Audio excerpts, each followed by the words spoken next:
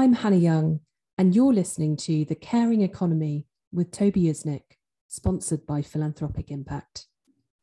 Good morning, good afternoon, and good evening, ladies and gentlemen, wherever you are in the world. Welcome back to The Caring Economy with me, Toby Usnick. Today, I'm really excited to have as my guest the Chief Diversity and Inclusion Officer from IBM. Her name is Carla Grant-Pickens. We met this year at a LGBTQ luncheon organized by Her Majesty's government, and I was just so impressed with the work she's doing and IBM is doing. I thought we should have her on. Welcome to The Caring Economy, Carla. Thank you so much, and thank you for the invitation to be here. I'm excited to be talking with your audience today. I try to be a brief introduction of you because you're just so accomplished and such an interesting person. Carla, as I said, is the Chief Diversity and Inclusion Officer for IBM. She leads a global team dedicated to creating an inclusive culture and a workforce that reflects the world, while also responding to societal issues that impact IBM employees and the communities in which they live and work. During her 20 plus years at IBM, she has held roles in HR leadership, talent strategy and programs, and executive succession and development across the company. And she's also worked and lived both in the US and Asia. She holds an IBM patent, if you can believe that. We got to hear about that. And a prolific title of IBM Inventor for workforce retention and compensation analytics. Prior to IBM, she worked in consulting at Oracle and Northup Grumman. She sits on the boards of the Federal City Council and Connected DMV and enjoys volunteering with youth in her area, most notably as a member of the executive champion of the Carver High School P-TECH program in Baltimore, Maryland. And she's earned her BS in Economics and an M.S. in Human Resources from the University of Maryland. So welcome again, and thrilled to have you on board. One of the things that really impressed me from the start when we talked was just how accomplished you are, but how you're stewarding a great brand, IBM, through the times. I mean, when I was coming up, IBM was revered for sure, but it was also stereotyped as straight white men in white starched shirts, no loafers, suits, and that was about it. And then all of a sudden, it seemed like overnight it turned and completely opened itself up to the world, shed some products and whatnot. But why don't you just first tell us a little bit about you? And then I want to ask you to tell us a bit about IBM and its evolution. So Carla, we always like to start the show by asking our guests to tell us a little bit about his or her narrative. How did you get where you got? Maybe some of the pivots you took along the way, the mentors you had.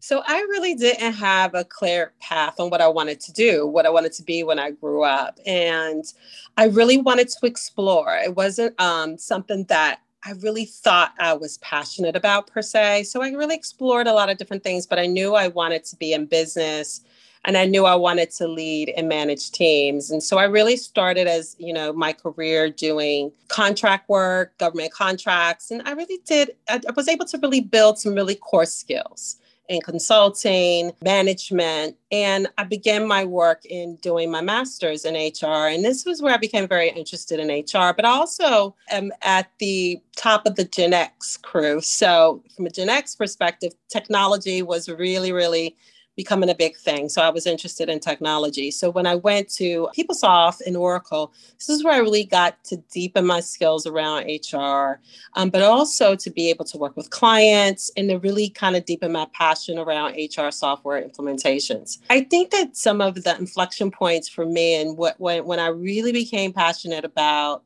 HR is when I did come to IBM. Although I started in software consulting in IBM, I actually had the opportunity through a woman executive. I did an executive interview. I had a mentor that she assigned me to, and I was able to pivot to corporate HR. Mm-hmm. And that was when I would say I got pinched with the bug. I became really passionate about HR, became an HR business partner for the first time on a really large client project. And what I learned during my career in HR, there were just some real strong inflection points. Mentoring was really key, really networking and asking for help and having sponsors to get me to my next career move. But also I was able to do some key things. I was able to build skills with different roles that I had and talent. I was able to do an international assignment and get more of a global experience and lens. And I was able to really kind of grow, learning different aspects of HR, and of course, get to my dream job as CDIO. I would love to actually have you kind of describe that role for us, because it's a fairly new role. I'd say in maybe the past 10 years or so, we see it more and more. At least that's my impression. How do you define your role for Chief Diversity and Inclusion Officer? And how important is it for the role within the strategy of the company? D&I space, you're right. It's had an evolution. The officer role probably has become more formalized in the past couple of decades. At IBM, we really view this role as a seat at the table. It is a role that is important because we believe that diverse and inclusive teams can really foster strong client interactions, more creativity, and stronger results. And so this is something that we've been really passionate about in decades, and it's showed up in different ways. It may have showed up initially with women having the right to work in large corporations and to be able to do various jobs as salespeople and engineers and technical roles. It's about representing people with diverse abilities. So being able to bring diverse groups from different aspects and walks of life who want to be able to compete and have an opportunity. And it's about really being able to support the underserved communities. And so we've advocated for that and advocated for diverse and inclusive teams within IBM, really dating back over 70 or 80 years. And so this has been really part of the fabric of the company. My role is really focused on our strategy around key pillars of how we advocate for the rights of IBMers inside and outside of IBM, show up as allies, and how we also provide an inclusive employee experience for all IBMers. And then accountability, how we're going to hold ourselves accountable, be more representative around our strategy of really providing a more inclusive and diverse workforce. And how's it going? How ingrained is this sort of sense of diversity or commitment to diversity and inclusion within the culture for the average employee? I think we all have had an inflection point where we have taken a look after the murder of George Floyd in 2020. I think that a lot of companies did some reflection on how well they were doing in this space and made commitments. What we found was that we have been heavily involved in advocating for partnering with a lot of organizations, but we really weren't talking about our philanthropic work. So we really anchored in around how we were going to use our brand. We decided we were going to focus on skills, continue to focus on skills and education, as well as careers. And we were going to partner and advocate for equity and human rights. So those were the things we wanted to anchor on around good tech. Good tech companies should use their brand for a real purpose. And this is where we anchored in. And we're making progress. We are really focusing on building skills for hot jobs in STEM. And there's a lot of opportunity in tech. So providing skilling and credentials and badges and opportunities to build those skills for jobs can change the trajectory of a person's life to be able to provide for themselves and their families. Indeed. I would layer into that and say that, as someone said to me recently, I had to think about it, but it makes sense. Every company is a tech company now, really. You just need to have those skills. So even if you're quote unquote working in a tech company, that doesn't mean those skills will not transfer to other industries and other sectors. To the contrary, it's more business critical than ever. Yeah, you're so right. And that's why one of our programs that we're so proud of, P-TECH, is about that. We partner with all industries, a lot of different companies, because we know that, industry skills as well as tech skills are really critical. And we know we can't provide jobs for everyone. And so P-TECH is really about working with secondary school education around the world, schools, to help prepare them for some of the technical skills and industry skills in hospitality and in finance, across the service industry, the comm sector, and to be able to build those skills, core skills, tech skills, to be able to perform in jobs right away. Yeah. And it's really set up to help those who may not go after a traditional four-year degree, but you could still get a competitive salary, equitable to being able to grow those skills so that you can provide for yourself and family. So that's really the core of what we're doing in our programs. And is P-TECH, is it basically IBM employees volunteering, or is it funding foundations, or a little bit of everything? It is a little bit of everything. So the way that it works is we partner with governments and either their board of educations or if their public school systems are localized in jurisdictions or provinces or, different communities, we may even partner on the local levels. And it really includes academe and government and the Board of Education, maybe even those heads of states in those various communities to be able to come together and to determine tracks and to determine the areas and focus that they want to build skills in because there's demand for jobs in that sector. We provide the mentors, we provide the curriculum, and we provide the tracks so the students can then intern at IBM or at our partner companies, get their associate's degree, which is a 2-year degree or certification programs that readies them for these jobs as apprentice and then professional hires into these organizations. In terms of measurement, this is just one aspect of what you're doing in IBM, but would measurement be like the number of degrees that have been granted to your alumni or hours volunteered by your employees or dollars given, or how do you measure that kind of impact?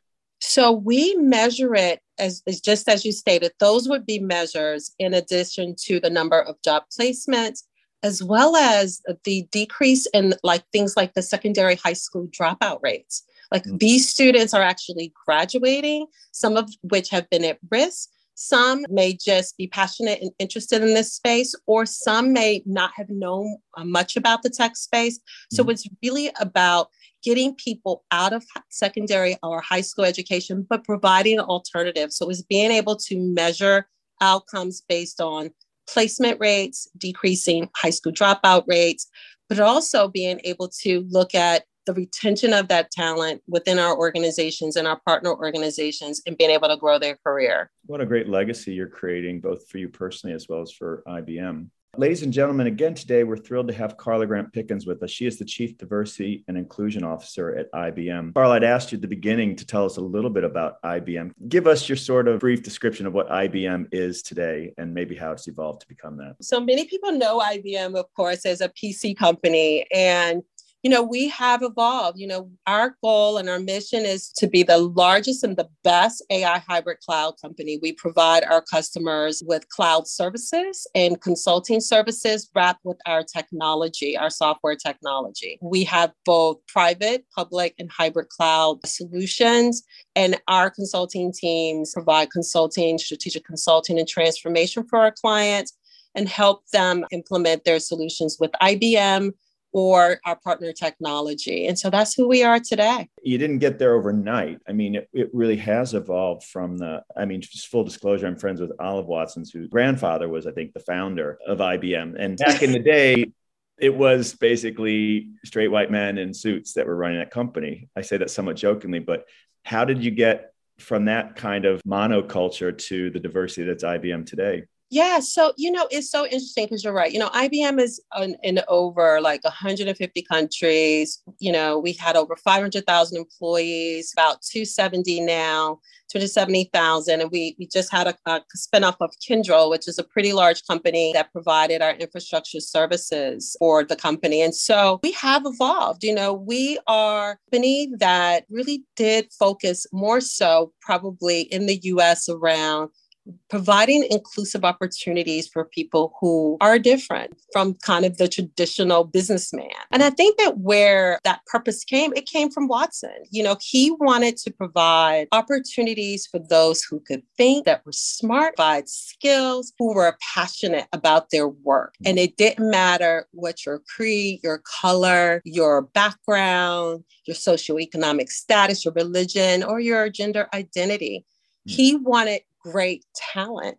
And that's reverberated. And I think this strategy that we've had around ensuring inclusiveness and setting goals to ensure that we're providing opportunity is how we've become a diverse tech company. And we're really proud. We've published our ESG report. We have work to do. We published our ESG report where we provided a representation of women, for which we're almost at about 38%. The benchmark's about 38%. 0.5% of women in the workforce per the World Economic Forum. So we're a little shy of that 38.5. We're going to get there this year. We really are growing in the aspect of women, but also various minority groups. We're growing, but we have work to do. We're not at our aspirational goals where we want to be, but we're continuing to grow. And Carla, if someone wanted to see the Environment, Social Governance, or ESG report, what's the best way to find it or even to follow you? Is it Twitter, IBM.com? Or our ESG report is an integrated report around our environmental as well as equitable and our ethical impacts around the world. It could be found at ibm.com/impact. Mm-hmm. And it's an interactive experience. You can download the report and then you can see a lot of other details there at the site. I'm a big believer in leadership. I can tell from the time we spent together that you exude and actually are a great leader. How about when you get to IBM and the board level, how committed are they to ensuring success of all diverse employees for IBM? Are they themselves diverse? Yeah, so we do. We do have a diverse board. Our board partners with our CEO, Arvind Krishna. He partners with the executive leadership team, Arvind's direct reports, and they are really, have been really focused on diversity. Pre-pandemic, we provide talent reviews with our board several times a year, and it is a topic on the agenda in every board meeting. They can reach out to us. They come to IBM, they visit us, they can reach out and ask questions, and they are holding us accountable. And we've agreed with them. And this is our 5th year where we have set goals where we are holding our ELT as well as our executives accountable to improve our women representation goals, as well as for some of our U.S. race groups for Black and Hispanic, which are our most underserved communities within the U.S., but also focusing in on our broader diversity global groups around LGBTQ+ and the initiatives we're doing in that space and people with diverse abilities as well. Would something like being on the spectrum fall into your remit? We're reading more and more about how particularly high-functioning people on the spectrum are being chosen because of that, because they have such expertise around, say, math, quantitative things, but then it cuts both ways, right? It could also be exploitation. I wonder if that aspect of mental health factors into your DE&I work and how it manifests itself. First and foremost, these are protected classes. You have to protect identity. And so we first make sure we focus in on privacy and confidentiality and non-disclosure. And it is the person who discloses, not anyone else. We provide safe places and spaces for these communities to come together, to share experience, to collaborate and to support one another. And we provide allies that also support the community, and they have a voice to be able to come to us within D&I, within the organization, to get the support they need.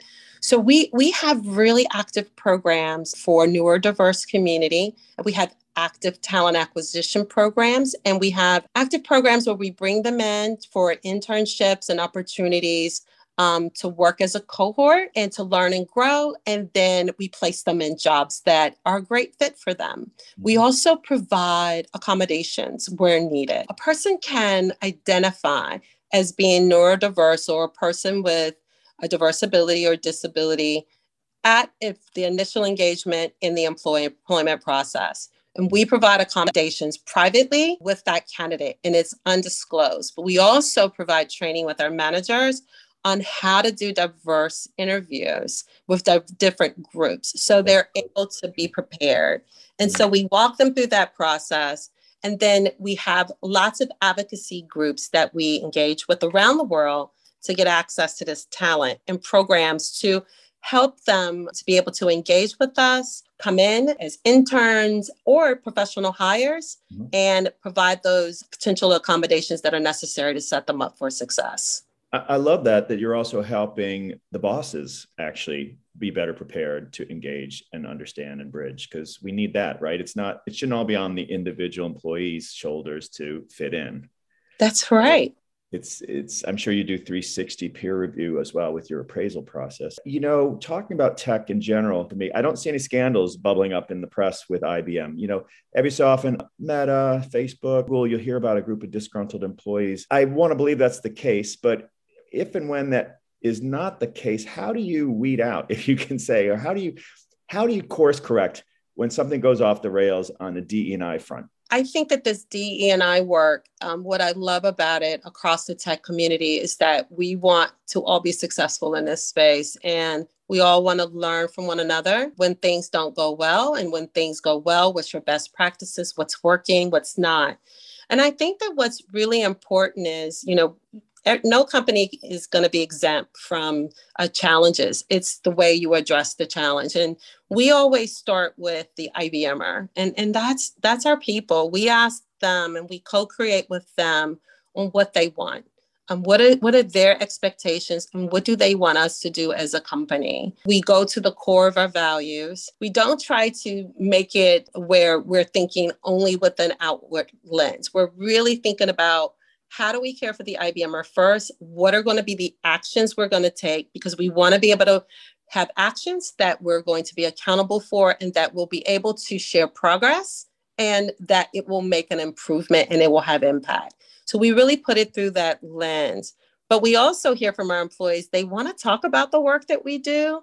So we make sure that when it is critical and important, we make a statement, but we don't necessarily just make a statement. We make a commitment to what we are going to do to impact that change. So we try to really align our brand with the things that are most important for IBMers and for our to advocate for. As we noted earlier, we're on the second anniversary of George Floyd's murder and Breonna Taylor and so many other lives. Is there an example there where I'm sure you had group conversations with employees around that? Is there an example of a commitment that came out of that specifically? Absolutely. So we actually worked directly with the Black community. We created what we called Embrace Race. And out of that co-creation, we really focused in on specific areas for this community. So one was really around advocating for safety and advocating for police reform within the U.S. And so that was something that, IBM wrote a letter to Congress, really focusing on that we do support police reform. There was one area in particular around our facial recognition software that often is used with both Black and Brown communities in a negative way. So we took that software down for sale. This was something that was important to our employees. And so we no longer sell that facial recognition software. So that was kind of key. Other big things was that, hey, you're a technology company. You can really solve some of these issues around bias. Like, why don't we use our brand to do that? And so we did something called Call for Code, where we had programmers all over the world to help co-create with us programs, ideas around bias and social justice issues. And so we did a really great program around that with the Call for Code org that created a lot of assets for free, available for programmers and companies to download to really fight issues around bias. Another big area was, our employees wanted us to learn together about race and identity and how we're different and how to be more inclusive and really training around bias. And so we actually worked with the partner and rolled out training around diversity and inclusion, around identity and race and bias. And we rolled it out to all of our employees and we did a manager workshop. So we really answered the call with our employees, but most importantly, they wanted us committed to growing representation of all diverse groups, women and people of color. This is the work we've been doing with our IBMers. Callforcode.org.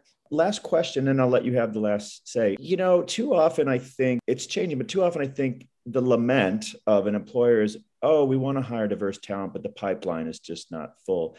And I always feel that that's a cop-out. We have to practice different ways of identifying talent. We also have to seed talent early on.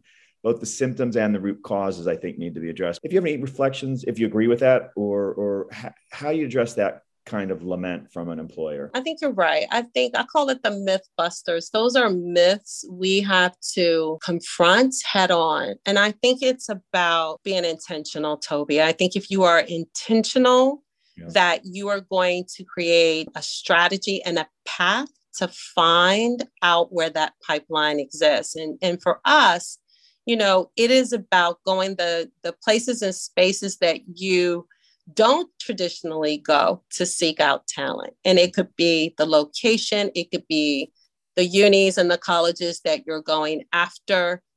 are they representative of your society? And it's really working with nonprofit and academe to really figure out how to build the future talent pipeline in your organizations. And it does take work, like everything. You have to have mentoring programs and internships, and you got to engage talent early. And you have to really be able to provide opportunities, and you have to have people that look like the people you want to recruit at all levels of your organization. There's a ton of technical women out here, a ton of the leaders, and there's a ton of talented, diverse talent all over the world. You just got to go where the talent is.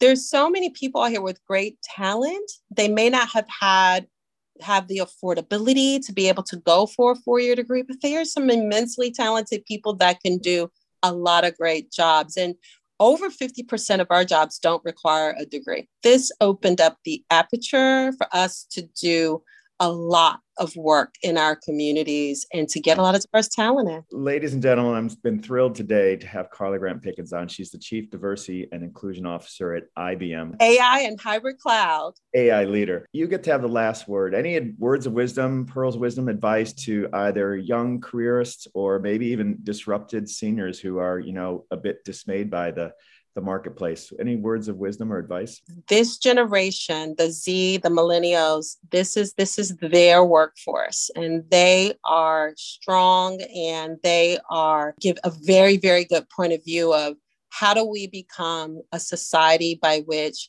we can balance both work and life, but that we are concerned about the world's problems and how to solve them together. And so making your employer accountable for both not only the work that you do for them, but being able to show up in society and how we help everyone else. I think that's an important goal. Having purpose in society is an important goal. Look, this is a great opportunity right now to be able to grow in so many sectors, to become entrepreneurs, to give back through public service. So I think the world is the oyster of everyone to be able to show up in the way in which they can give back whatever they choose to do. But I do think it's really important for those that are listening that are leaders, that you're willing to co-create, because that is something that is really required with teams, and that you are willing to be accountable and measure really impactful outcomes. And those outcomes include being a diverse, equitable, and inclusive organization. Thank you so much, Carla Grant-Pickens, for joining us today. And I hope you'll come back and talk with us again. All right. Well, thank you so much. Really enjoyed the time, Toby.